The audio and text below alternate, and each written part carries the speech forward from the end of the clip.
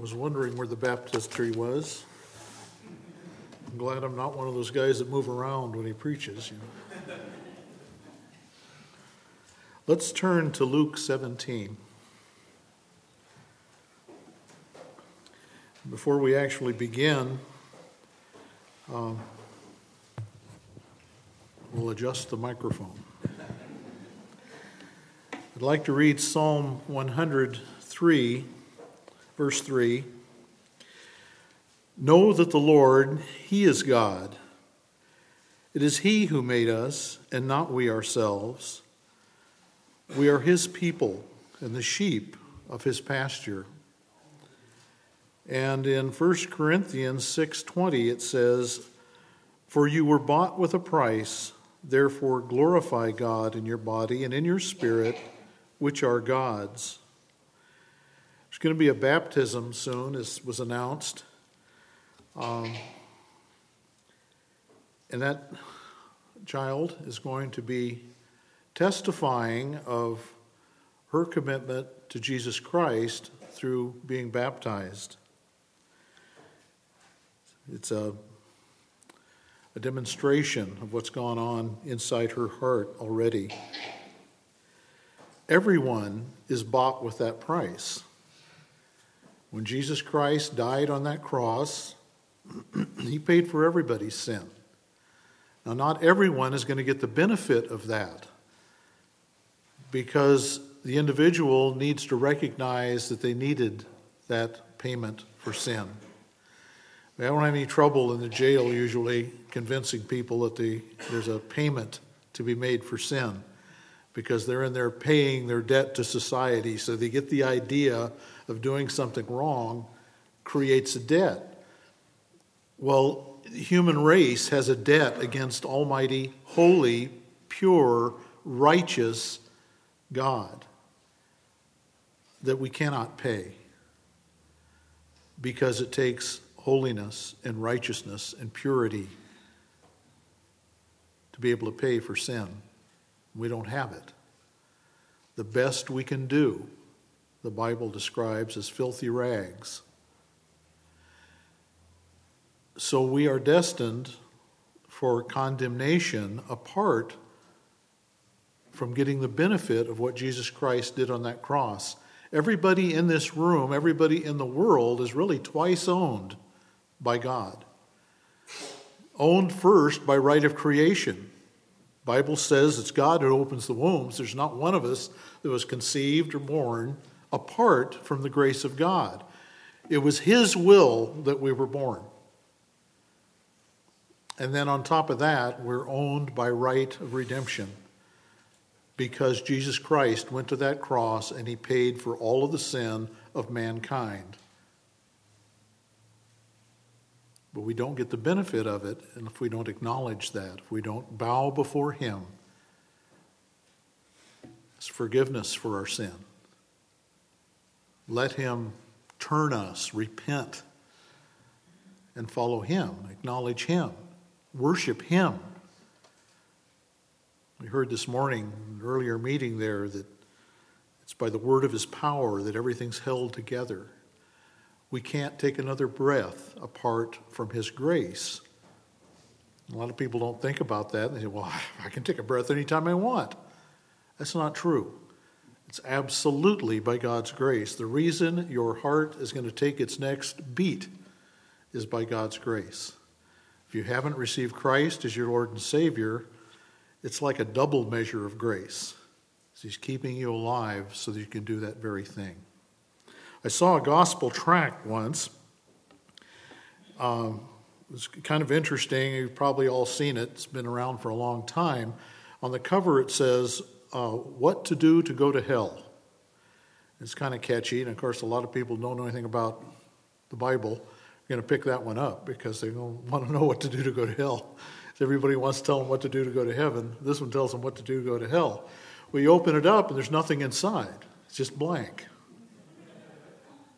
Then there's some explanation on the back.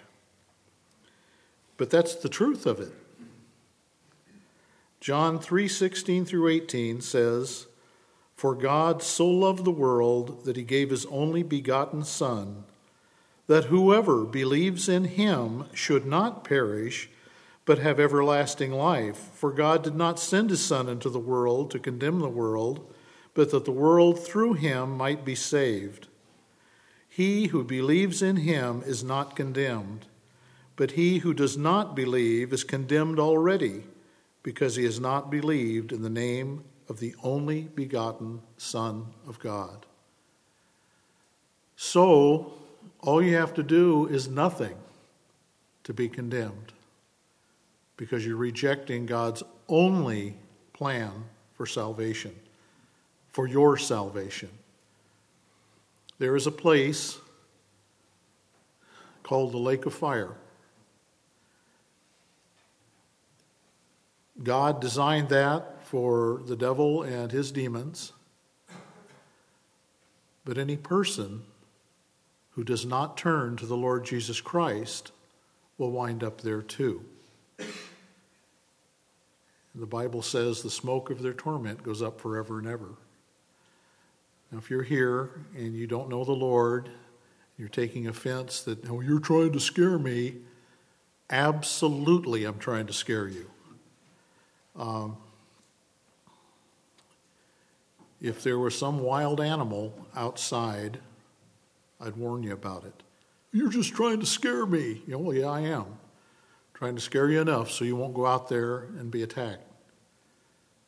Well, hopefully, it's godly fear that enters your heart. And you'll bow before the Lord Jesus Christ just in your heart and say, Lord, I know I'm a sinner. I believe that Jesus paid for my sin when he died on that cross. Please forgive me. And by faith, I now receive you as my Lord and Savior. You get adopted into God's family. There's a lot, Christians in here say, hey, wait a minute, Paul, you didn't say anything about repentance. Well, I'm quite convinced we can't repent until we've submitted to the Lord. Because it's in the power of the Holy Spirit that we can change our lives. Repent is turning away from one way to another. Repentance is certainly part of the package. Got to be willing to repent. And the power of God does that for us. Well, this baptism is going to take place. This child is going to declare through baptism that she's not her own, that she was bought with a price. And that's a glorious, wonderful thing. So I look forward to being one of the witnesses to that. Luke 17. The disciples didn't get much right. They tended to be wrong most of the time. Wrong side of the debates, wrong side of attitudes. They had a lot of problems. But they asked a question, or made a request really, that was right. Because I'll just read the passage. We'll start at verse 5. And the apostles said to the Lord, increase our faith. So the Lord said, if you have faith as a mustard seed, you can say to this mulberry tree, be pulled up by the roots and be planted in the sea, and it would obey you. And which of you, having a servant plowing or tending sheep, will say to him when he has come in from the field, come at once and sit down to eat? But will he not rather say to him, prepare something for my supper, and gird yourself, and serve me till I have eaten and drunk? And afterward you will eat and drink. Does he thank that servant because he did the things that were commanded him? I think not. So likewise you, when you have done all those things which you are commanded, say, we are unprofitable servants. We have done what was our duty to do. I'm not sure about you, but if I had been in anyone's presence, or particularly the Lord's, and asked him to increase my faith, I'm not sure I would have expected that message. If I do everything he commands, I should refer to myself as an unprofitable servant because I've only done my duty. To do all that Jesus commands equals doing my duty. Nothing extra. Didn't bring a profit, nothing additional into the equation. I just did my duty. That resonates with me. I've been praying for some time that God would help me rise to the level of being an unprofitable servant. There's a huge gap between who I am and where I am in my growth in Christ and doing all that he commanded. I don't know if I shared this at any time past, but I at one point saw a kind of a study course that this ministry would send an email to me each day with the commands of Christ. And I figured, I can go for a week. That shouldn't be any problem. He didn't have that many commands, right? Well, 300 and I think it was 59 emails later, I found out I was wrong. He commanded a few more things than I thought he had. Very interesting, very challenging, and certainly brings into focus this whole idea of whether I have attained the level of being an unprofitable servant. Our God is sovereign. Our God is over all. He's perfect in all of his ways, and he would desire that we go in that direction, that we walk with him, that we challenge every thought that's apart from what his word reveals as the right way to think, and challenge every action that we take that the Bible will show us is either right or wrong. And that's the standard by which our lives need to be carried out. This all belongs to him. And we're allowed to function in life by his grace. We owe him. We need to be grateful and thankful, and our hearts filled with praise. Just talked to a young man just a few minutes ago that's getting it. He's understanding. No matter what the circumstances are, you focus on Jesus Christ and live for him. You acknowledge the circumstances, but you don't dwell on them. You give the Lord what it is that you can give, that he hasn't given you the power to take care of yourself, and praise his name and serve him. That's what we're here for. Revelation 7:10 says that salvation belongs to God. That's not a stretch for anybody that's a Christian. You think, well, okay, that makes sense. But you think about how he did that. He designed it. He provided life. He's the one that knew when he ordained that man would exist, that we would fall, that we'd be sinners. So he provided a way of salvation to pay for that sin. Then his Holy Spirit and his Word work together to, the Word spells out the law and shows that we're sinners, and the Holy Spirit convicts us of that sin and reveals Jesus Christ. It's all him. He provides. The Bible says by grace we're saved through faith, and that not of ourselves. It's the gift of God, or the free gift of God, not of works, lest any man should boast. And a friend of mine used to say, it would take a theologian to mess that up. That's pretty clear. And it's all him. He provides the grace and the faith for us to receive him. It's a wonderful, wonderful thing that he does. It's all his. And we ought to thank him for providing all those things. Consciously be aware that our salvation is owned by our God. Daniel 2:20 says, "For wisdom and might are his." Kind of interesting. The Bible names a lot of things that God owns the title to. I often read Oswald Chambers' devotional thing. And then there's up in the corner on the web page, it says wisdom from Oswald Chambers. If there's wisdom there, it's from God through Oswald Chambers, but it's not Oswald's wisdom. Daniel 9:7 says, righteousness belongs to you. So if we do something right, if we're righteous in our thinking, who's that belong to? It belongs to him. It's not my righteousness, it's his. Now, righteousness is imputed to us, but that's his righteousness given to us. So it's his. Daniel 9:9 says, to the Lord belong mercy and forgiveness.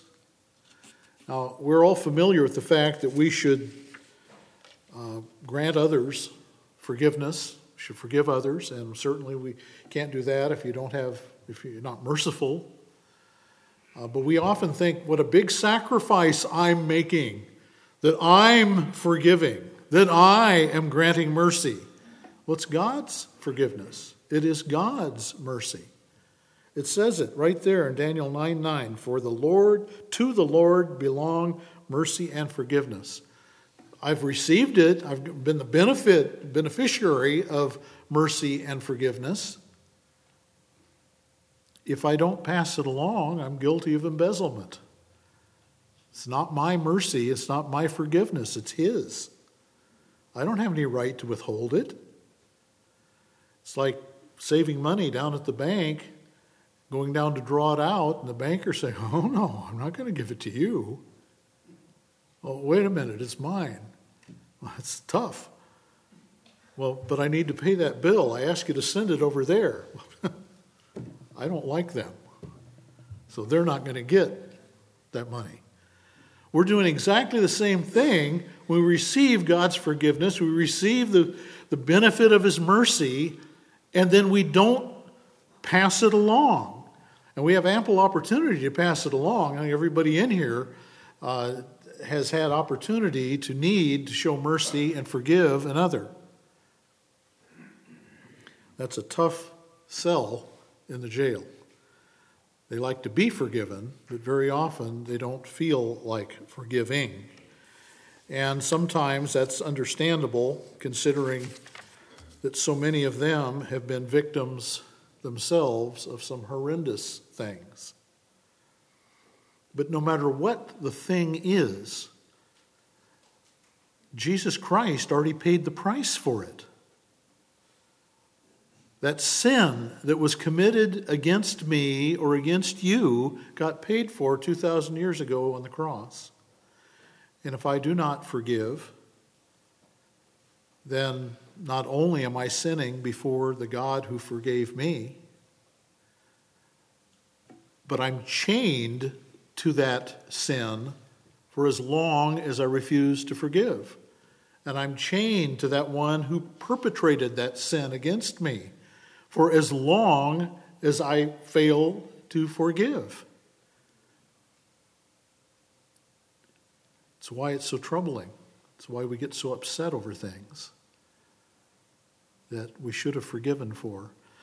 There's a whole message we could do, more than one, on forgiveness, because there's a lot of things forgiveness is not. Forgiveness is certainly not saying whatever was wrong is okay. A wrong done is wrong. But I've got to forgive from the heart and recognize that person did wrong because of their distance from Jesus Christ. And so I ought to have compassion for that person who wronged me, praying that they would get close to the Lord, either receive Christ as Lord and Savior if they don't know him, or if they're a Christian and they're still going around doing that kind of thing, to repent of their sin and go in the power of the Lord and go back to him or get closer to him and dedicate their life to getting close to him, so they don't go around perpetrating those kind of wrongs against others. Forgiveness doesn't necessarily mean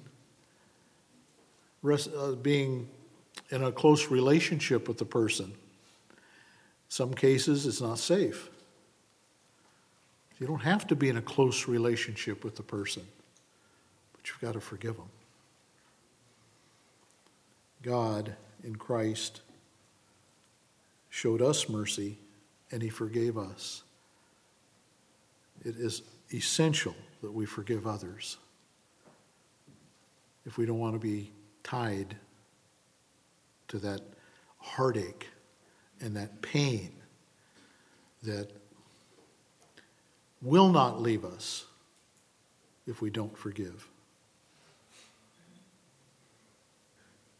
Psalm 95:5 says the sea is his. That's kind of fun because I went into to get a haircut about a week ago, and the barber was concerned that I might be bored. We don't have a common language, so he just assumes things. And he went and got a magazine. He gave it to me. It was Scientific American. I'm no scientist, but it didn't take long to figure out that that isn't a Christian publication.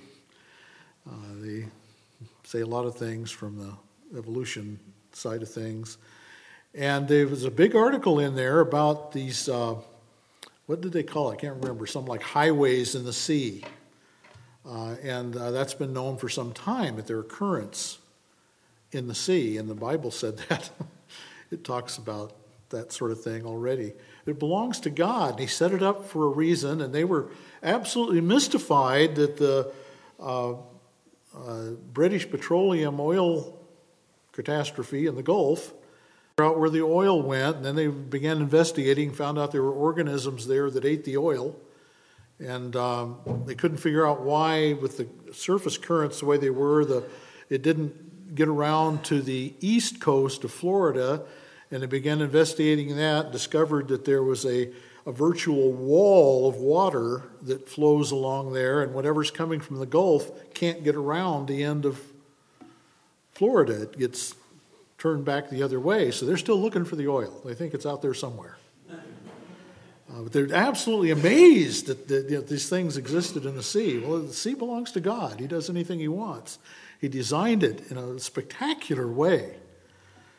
And if science would just approach it from that direction, let's figure out how God did this, he'd probably give them a whole lot more insight than they have had now. And I'm not diminishing the good research that's been done. I'm amazed at what they've discovered in some cases. Deuteronomy 32:35 says, "Vengeance is mine and retribution." This kind of goes hand in hand with the mercy and forgiveness thing. Now, it's not the right way to think for me to say, well, I'll forgive because God's going to get him for that. He may or may not. He knows who needs to be got and who doesn't, and when that needs to take place. God is just, and I can trust him for that. And if I've been wounded by another person, the best thing to have happen is that person to give their lives to the Lord Jesus Christ and become the person God designed them to be, not to suffer because they made me suffer. What if God viewed us like that? What if Jesus Christ said, "You made me suffer, wait till I get a hold of you"? We wouldn't like that at all. Vengeance is mine, God says, and retribution. I heard a man say, only half in jest. It's a lot easier to forgive once you get even. It's really not. It's not true. I've desired vengeance. I've desired retribution for what I care about. I can't see things from God's perspective. I've got to leave that to him. It belongs to him.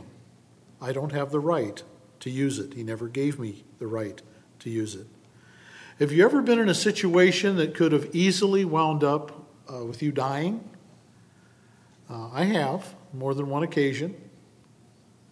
sometimes like even a traffic situation and other things. Well, you didn't die, you're here.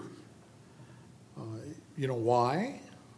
Well, the Bible says in Psalm 68:20, and to God the Lord belong escapes from death.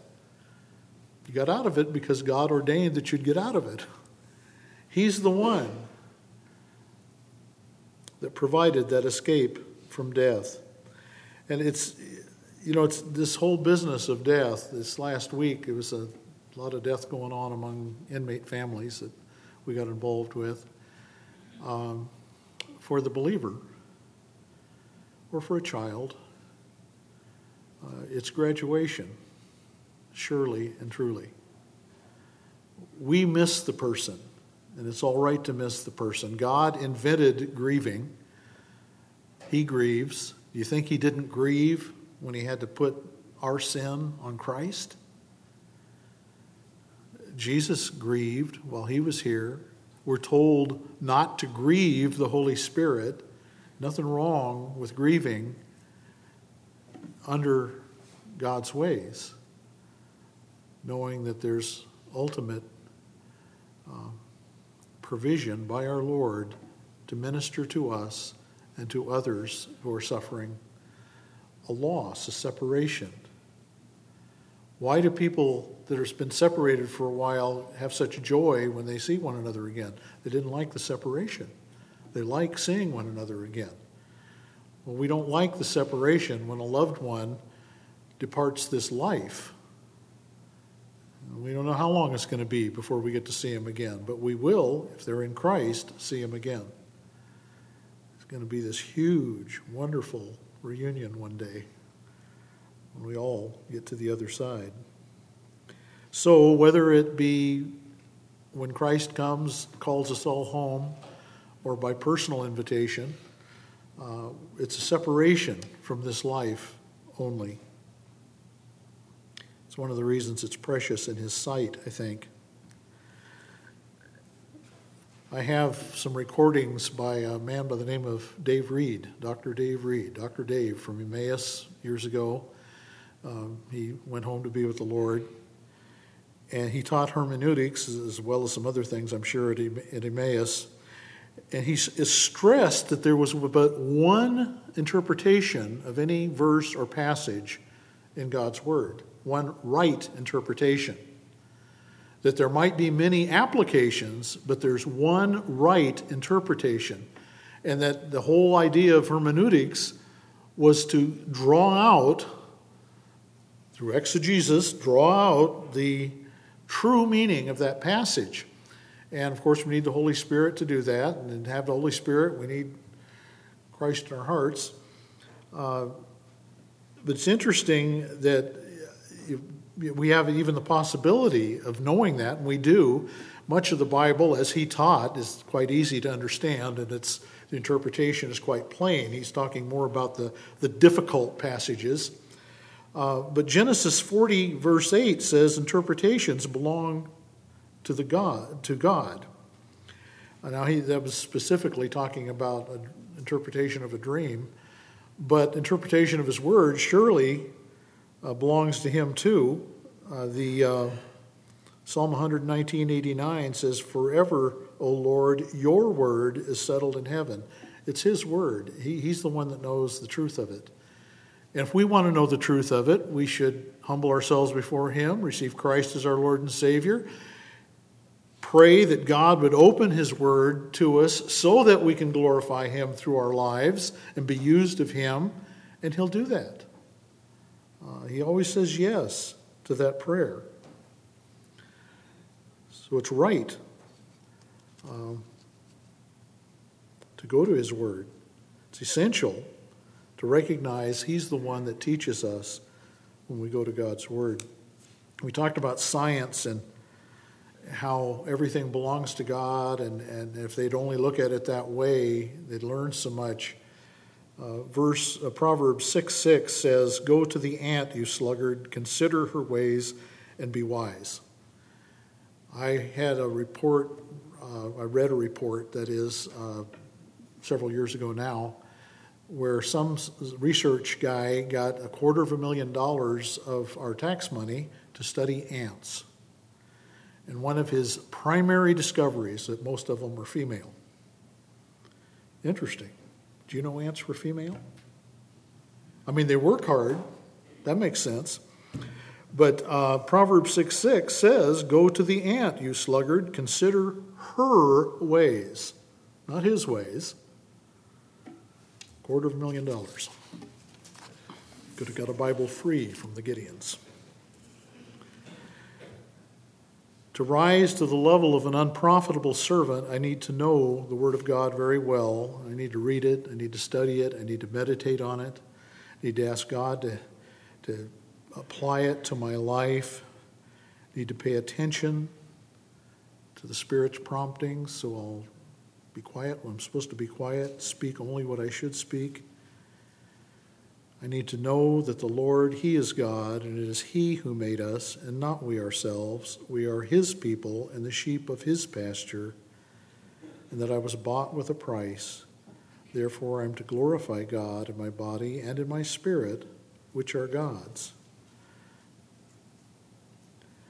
Deuteronomy 29:29 says, "The secret things belong unto the Lord our God. But those things which are revealed belong to us and our children forever, that we may do all the words of this law." That's a little bit scary when you think of trying to do all the words of the law until you remember that Romans 13:10 says, "Love is the fulfillment of the law." Love from God's perspective, not our definition, but His. We're about to witness a baptism, a public testimony that this child has bowed before her Savior and is now in training to discover how close to becoming an unprofitable servant she'll become in this life. It's a wonderful thing because I heard a psychologist years ago we heard said you should have a life goal that you cannot fulfill in life so that it's a motivation right through till you leave this life. And certainly becoming an unprofitable servant is a worthy life goal because it will definitely not be accomplished this side of facing the Lord. I like that verse in Deuteronomy because it said, "But those things which are revealed belong to us and our children forever, that we may do all the words of this law." Just praise God for Him, for His word, for salvation that belongs to Him. Let's pray. Heavenly Father, we are so grateful to You.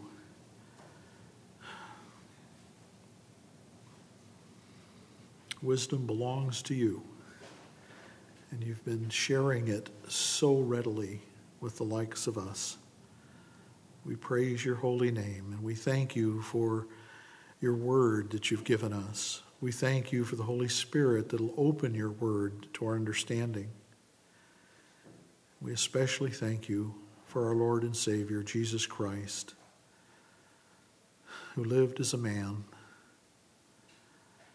allowed Himself to be nailed to that cross, and then paid for our sin with His own shed blood. We praise Your holy name that You accepted that sacrifice as payment for our sin, and so we're redeemed back to You. What a great God. You're holy and high and lifted up, yet You're personal, care about each one of us.